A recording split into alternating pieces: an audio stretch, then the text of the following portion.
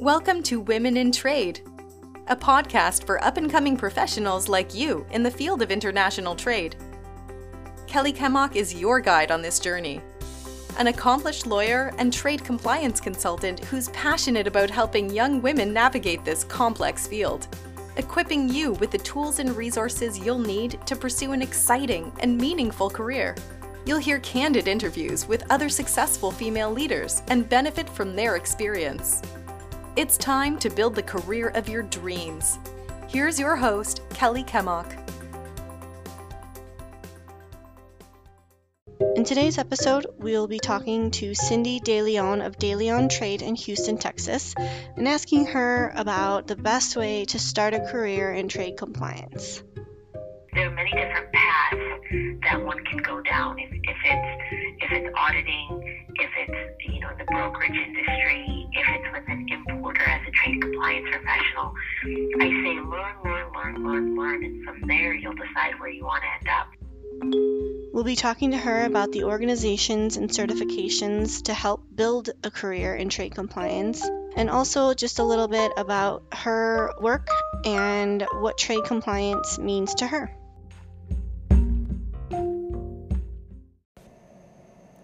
So to begin, just let us know a little bit more about your background and where you started and how you got to where you are today. Definitely. Well, thank you for having me, and thank you for taking the time. So a little bit of my background. Everything happens for a reason, as they say, but I went to college in Chicago and studied accounting, and during the period of my final year, as I was looking for a job, I literally had my resume in the Career Center database and got a call from the recruiter at U.S. Customs. Back then it was U.S. Customs Service. And when he called me and wanted to interview me for the auditor position, I wasn't interested at the beginning. And I said, you know what? I have my dream job. I had gotten an auditor position at one of the top accounting firms in the country, and I was set to go. And he said, well, why don't you come in and interview anyway? I have a feeling that this might be something of interest to you. If you have a family, or if you ever end up intending on having a family, the hours in the government are much more amenable for working women than a big public accounting firm hours are. Yeah. So I was intrigued.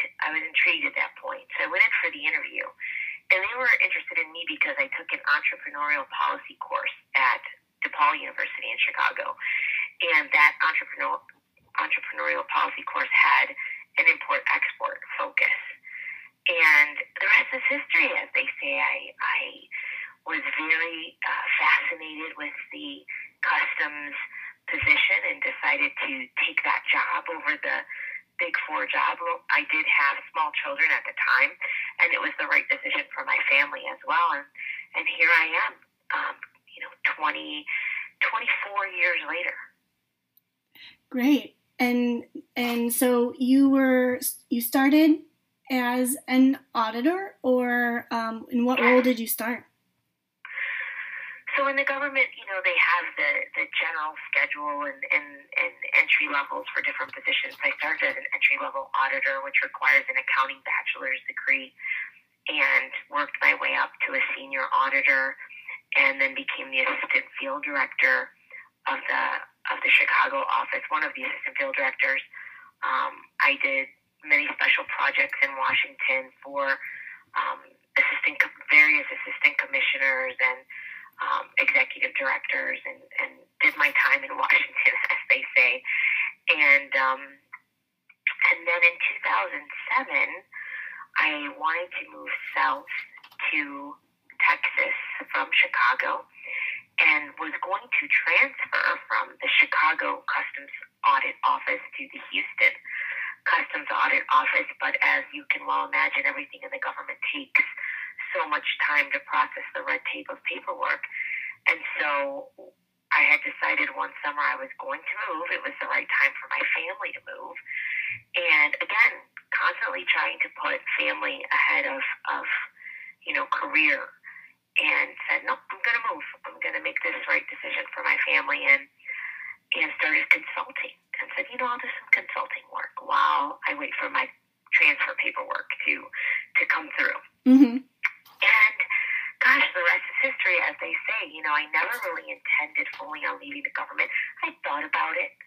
I had a mentor along the way that, put some ideas in my head about consulting. And when Customs called me to come back to Customs, I just really enjoyed the ability to take all that I learned and knew and help importers just achieve higher levels of compliance in a much more efficient manner, without the red tape of Customs telling me what I could or could not say to an importer, or how I could or could not help an importer. Now I really had my hands untied and could really dig in there and assist, and I really enjoyed it, and I've been doing that for 12 years now. Great. So as an auditor, you wouldn't be able to provide any sort of like constructive criticism or here's what you can do better or things like that? Not with any level of specificity. So you could tell an importer, look, you need written procedures, or you need to build a process around this problem. But you couldn't give them the constructive and detailed assistance in telling them, here's some ideas. Explore these avenues, or here's an example, or here are the people that you need to speak to in procurement or accounting, or these are the systems that you could employ that could help manage this issue, Mm-hmm. and connect them with other service providers and other amazing professionals that have expertise in the areas that they require expertise in. Now I can, recommend, and I can explore, and I can, become a moderator, if you will, between various disciplines within an importing structure and be able to develop creative solutions to things. Great. And so that's your primary task then as a consultant. You started your own consulting firm, and as a consultant, is it just focused on audits that like your clients are just focused on auditing, or Not what is it? Not necessarily. It's funny. Importers typically come to DeLeon Trade because either one, they've received a request for information from Customs and need to respond, and realize they have an issue and need to get their arms around it and need help. Two, they're being audited and need to get their arms around that. Or three, they're just proactive, which is probably the least common, It's most of the time it's a fire drill. So we help importers with, representing them during audits, with developing written procedures, with developing systemic controls, with all types. We do a lot of advanced evaluation because Mm-hmm. a lot of the service providers out there don't have the accounting background my team has.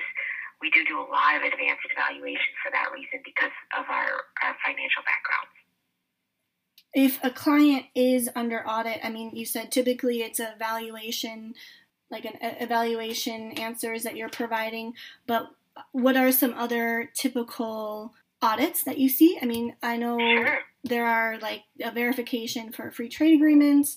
What is it that you see most often? Over the years, that pendulum shifts and swings, right? I would say right now we're seeing a lot of audits in the area of anti-dumping duties, Mm-hmm. with respect to section duties, so evasion of China Section 301 duties. We're seeing a lot of audits on valuation.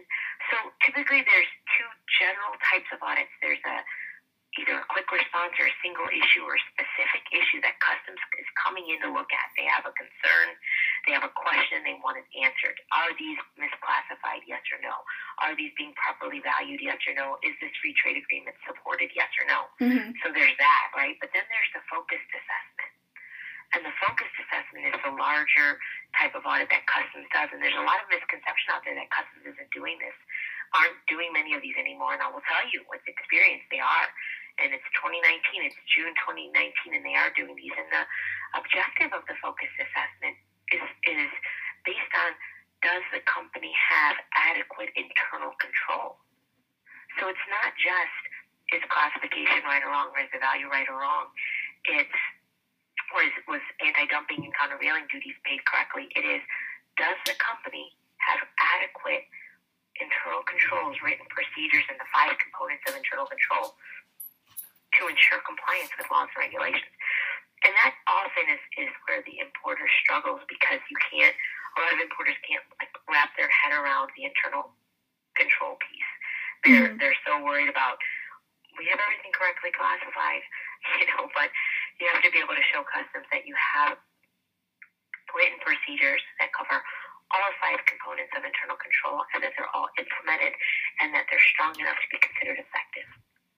Right, and so internal control would be things like making sure your shipping department isn't trying to do things contrary to regulations, or your accounting department transfer pricing follows customs rules and all of that, like all these other departments? Let me give you, I'm a practical example type of person. So let me give you an example of where an internal control can go right or go wrong in the area of tariff classification.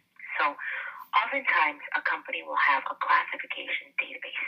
So they'll have a list of all the part numbers that they import, and they'll have a wonderful expert just analyze, get product specifications, drawings, all kinds of things, really research, conduct the ruling analysis, everything. And they put together this database with the correct tariff classification. So then they provide that database to their customs broker, and they say, broker, when you import any of this product for us, we want you to use these tariff classifications, right? So a lot of companies stop there. Where they fall short is oftentimes there's turnover at a brokerage, or someone dropped the ball and that classification database wasn't used. And let's say the supplier put another tariff classification on their invoice, that wasn't vetted, that was incorrect, contrary to what the database had. And the broker used that. So then you have an internal control, which the internal control in my example here is the database. But it's not truly implemented or effective because the broker's not using it. And no one's doing audits on the back end to make sure the broker is using it. So you have to have controls that are effective, maybe the classifications that someone put in the database was done by someone that the importer thought was an expert, but lo and behold, they really weren't, and the classifications are wrong. So internal control is really about, making sure that you have a process, and that process is being followed, and that process is strong enough to ensure compliance. Does that make sense? Yeah. I think I've been struggling a little bit, like defining what trade compliance is. And I think you kind of described it really well in that you need to have procedures in place to follow the directives given by customs and other regulatory bodies. But then also the second part is you have to make sure that those procedures are followed. And that's where those internal control tests come in, and, self-auditing and all of that comes in as well. So is that how you would describe international trade or trade compliance as a whole, is, have procedures and make sure that they're followed? Well, I think in a nutshell, I think making sure that the internal controls have all 5 components, and the 5 components are a control environment, which means, do you have the support of upper management? Do you have the right staffing? Is that staff properly trained? Those are things that really affect control environment, where executive management sets the tone and mandates that all those within the organization, and not just the people in the trade compliance department, but every department in the company comply with customs laws and regulations. So there's that first component. Control activities are, like you mentioned, the written procedures that we'll do this weekly or this monthly or this quarterly, the written policies and procedures. Then you have risk assessment. Risk assessment is one of the components of internal control that's often missed. Every trade compliance professional out there is stretched thin. You can't chase everything all the time. No one is 100% compliant. And so if you don't have a risk assessment to where you can focus your very limited resources on the areas of greatest risk, you're really doing yourself a disservice. Fourth is information and communication, and that's not only within the company, but with their service providers, with their brokers, with their suppliers, with their other service service providers, making sure that the information communication is flowing freely and well. And then the last is monitoring. Without monitoring and audits and the checks and balances, you really don't know whether your system of internal control is working effectively. And so to me, trade compliance is making sure that that internal control process covers all 5 components of control, and that, all 5 components are adhered to, if that makes sense. Mm-hmm. Yeah, great. What is your opinion on automation of any of these processes, or where can automation fit in any of these 5 aspects?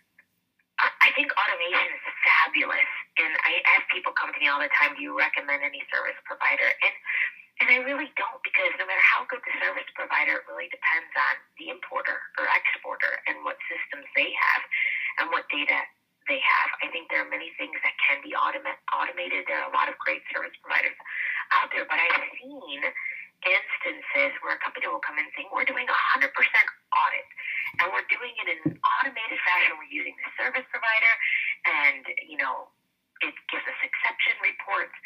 And what I have found is that it leaves a lot to be desired, because it doesn't give you a full picture. I'll give you an example.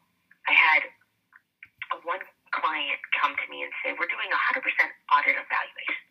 I said, great, explain to me the process. And they said, the system and the tool matches the purchase order price, to the invoice price, to the receiving, information.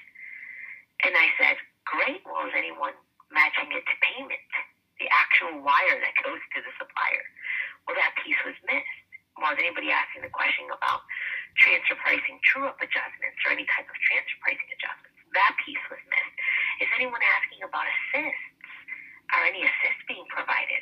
Are there any tooling payments being made? And there were so many pieces. So people kind of almost falsely had this reliance on a system, a tool that was taking care of value for them, when so many other aspects of value were being missed. And so I think a system and tools can be used, but we have to be careful to make sure that we only rely on it to the degree we can and we should. So for people who might be interested in trade compliance, or complete beginners, what recommendations might you have for getting up to speed, learning, and even choosing which piece of trade compliance to go after? I mean, there's so many aspects of a potential career in trade compliance. You could go into the government as you did, or industry and consulting, all of that. I love that question, because in my 12-year career with Customs, I won 1 commissioner's award, and it was on recruiting and mentoring. And so I truly enjoy it. And I used to actually attend trade fairs, and I got the Chicago office to develop a booth for Customs for audit positions. So it's a topic near and dear to my heart. I tell people, don't worry about deciding your whole career now.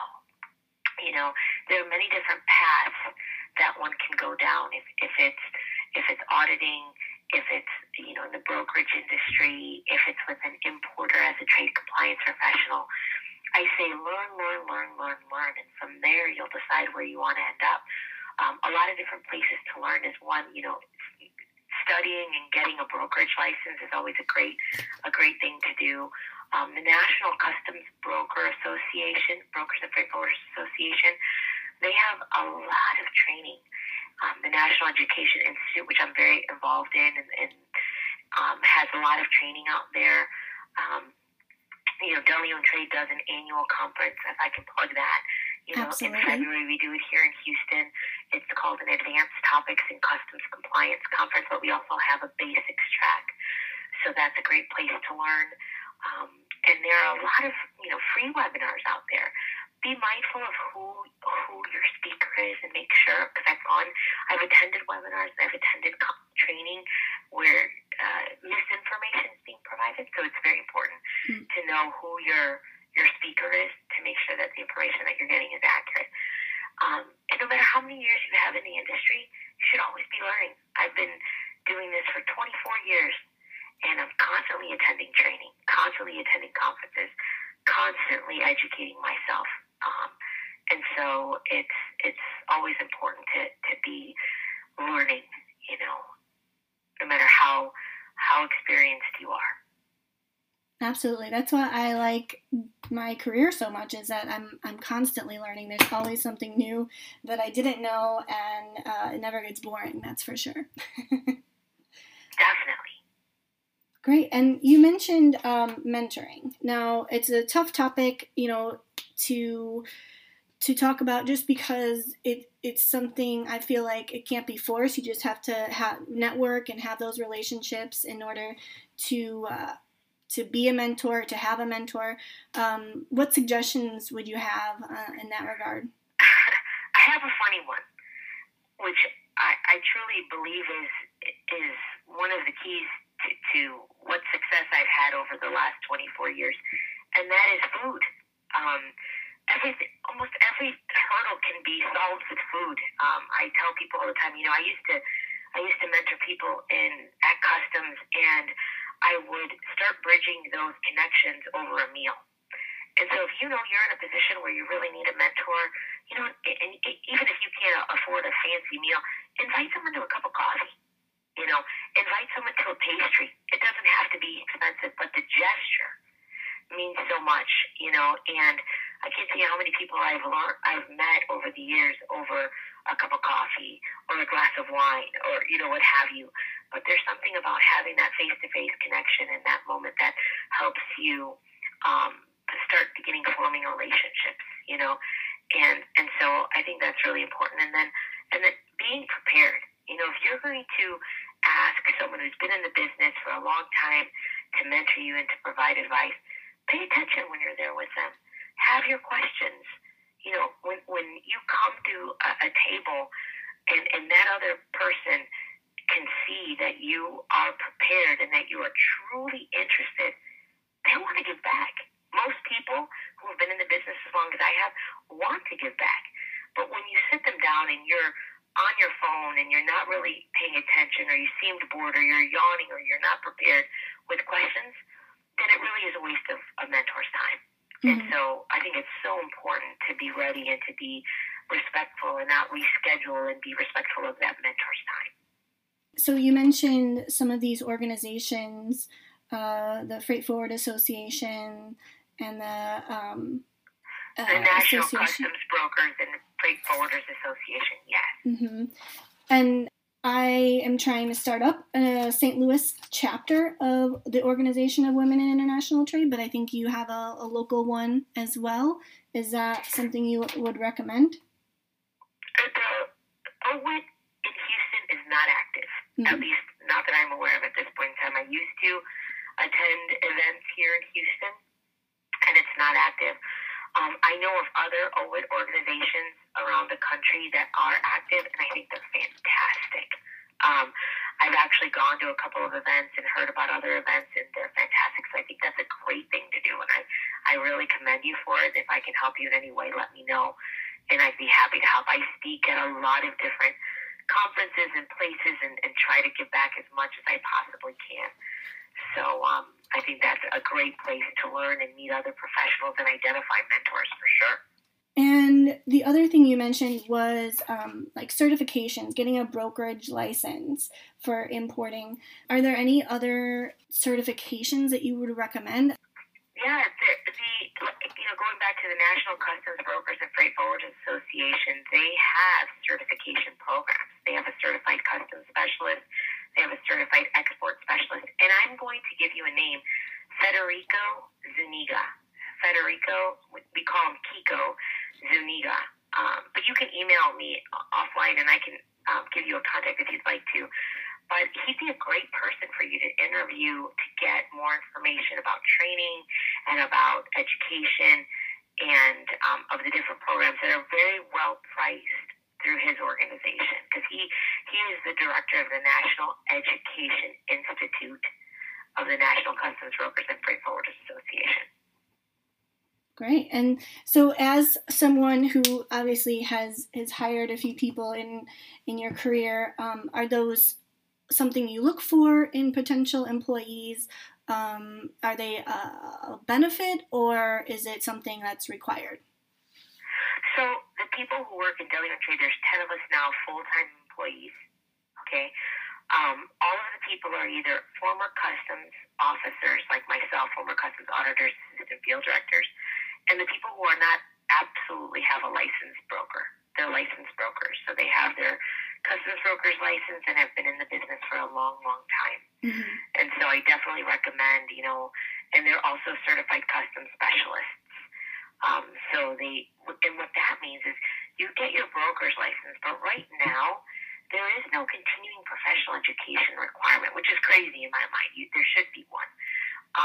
But the National Brokers Association offers this CCS program, Certified Customs Specialist, and that's kind of like a continuing professional education. There are continuing professional requirements to maintain that certification. And so that's something that our licensed customs broker maintains every year. I have a law degree and I have to do continuing education, but there's not education under customs or import-export or anything to that matter. It's hard to find. A lot of it's around, FCPA and legal aspects, but I'm really looking for some continuing education. Well, you should come to our conference because we actually do all the paperwork for CLE credit, and we even try to get the ethics credit, the 2 hours of ethics credit in there as much as we possibly can for you all. So we do a lot of that paperwork to be able to get the CLE in the different states. Excellent. For our February conference. So advanced topics in customs compliance in Houston, yep, right? Mm-hmm. In yes. February next year, 2020. In Houston, yep. Great. And CLE credit in some states. Definitely looking into that. Thank you. Absolutely. So you touched a little bit on, my next question was to whether, people needed to choose a specialty or, am I going into import? Am I going into export? How do I have to know both or do I just learn on the job? You kind of touched on it, like go where your career takes you and you learn what you can, where you can. Is that kind of your take on that? Well, I think it really depends on where you start. Most people do one or the other, not both. There are people who do both, and wow, they're incredible people because to be both to me is like being both a heart surgeon and a brain surgeon all at the same time, which it's rare. You know what I mean? I think that you need to decide which you like. It takes a certain personality to be a compliance professional because there's so much detail. And if you're not a detailed and meticulous, detail-oriented person, you're probably not the type of person who would enjoy a career in compliance, But I think that a lot of the people that I know start out in a brokerage, just helping with the paperwork for import transactions and writing entries and kind of move up from there into working for an importer, an exporter, just helping process transactions. A lot of people start in logistics and move into compliance, and learn. But I think the learning should be a little bit more structured. I think as people move into greater areas of responsibility, should look for formal training in different areas to help them not struggle so much. So if they're now responsibility over tariff classification, then they should learn about tariff classification in a structured fashion.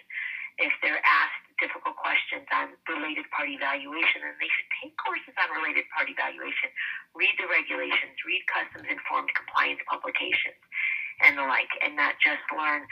One of the things I caution people is, so this is what we've always done, that's one of the things it just drives me nuts.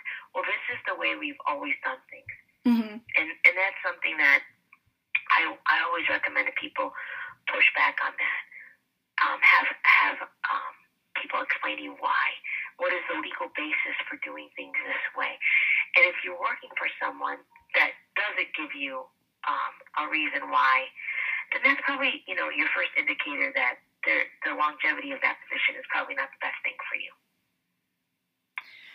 So you mentioned that you have an accounting background, and you say that people in logistics or interested in supply chain could also look into a career of trade compliance as well. And I have a legal background, so it seems like there's a lot of different backgrounds that can jump into, this career field. Absolutely, and the legal background is fabulous. I know a lot of people who are in director type positions, or chief compliance officers that have the legal background and are, fully immersed in all things trade. And so I think I see a lot of people with supply chain degrees, with accounting degrees or finance degrees or law degrees in trade compliance. And then there are people in trade compliance that don't have, a college 4-year degree that have really just learned at the school of hard knocks and coming up and having experience in the industry, and that's fine too. So I think it's really just a matter of continuing education and making sure that your skill set and your background is well suited for your responsibilities. Great. That was all the questions that I had. Was there anything else, any suggestions or advice you might have for our listeners, OIT members who currently practice in trade, and then possibly, people interested in international trade as well? I guess the only advice or thoughts I have is I think of, being a woman in business, right? Being a woman either in trade. I'm also a small business owner. And I'm also in Houston, which is a big oil and gas city, and it's very well known for being a good old boy type of club. And I think, how have I navigated those complexities or those challenges? And I think that one of the pieces of advice I try to give my group is to be true to yourself and to be mindful of your tone and of building a relationship and building a rapport, that, getting upset or getting aggressive never solves anything, and that it's about establishing respect and making sure people understand how hardworking you are and how prepared you are and how informed you are. And that's how you win people over, not through, any type of adversity, right? Mm-hmm. And so I think as women, believe in yourself, and all things are possible. Absolutely all things are possible. Well, we can end on that. A really great note there. I appreciate your time and your advice and your openness to help up-and-coming people. My pleasure. Thank you so much for the invitation. Thanks for listening to today's episode. You can always find us on Twitter at Trade Podcast. Also on LinkedIn, Women in Trade Podcast. And we have a website, kellykamak.wixsite.com/womenintrade.